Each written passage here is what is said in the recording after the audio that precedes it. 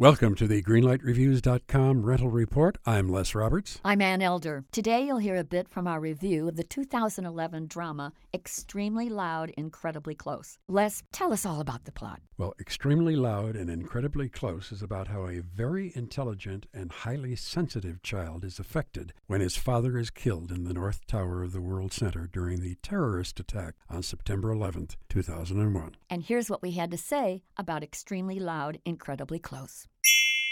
The messages that this film delivers, which are noble, unfortunately, the screenwriter took us into too many blind alleys. The messages ended up being muddy, and I just never quite got what the screenwriter wanted us to understand. Right. Now, there are entertaining moments in this film, but for the most part, for me, I just started twitching in my seat. I was certainly moved by the whole thing of 9/11 and the family left behind, but I think that this film, which was directed by Stephen Daldry, just didn't grab me. The problem with the film is that there is not a bit of whimsy here. And this is a film that needed some of that. So for me, this movie gets an extremely and incredibly yellow light.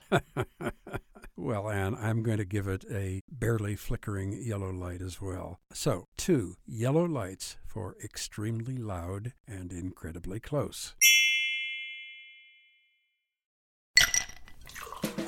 Hi, this is comedian and writer, and let's be honest, I do a lot of things. This is Dino Tripodis, the host of Whiskey Business, the podcast not so much about whiskey as it is one with whiskey. Yes, we drink and talk about whiskey, but we do so much more with so many interesting people. For example, we talk to comedians like Greg Warren. You know, I don't want to brag, but let's just say I can walk into a Red Lobster and get whatever.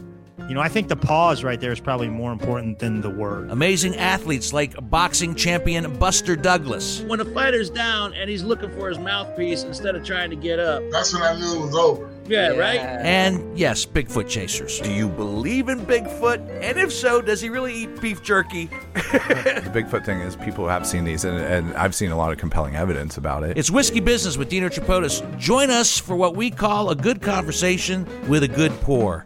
You really can't ask for much more than that, can you, people? Check us out at whiskeybusinesspod.com, a proud member of the Evergreen Podcast Network.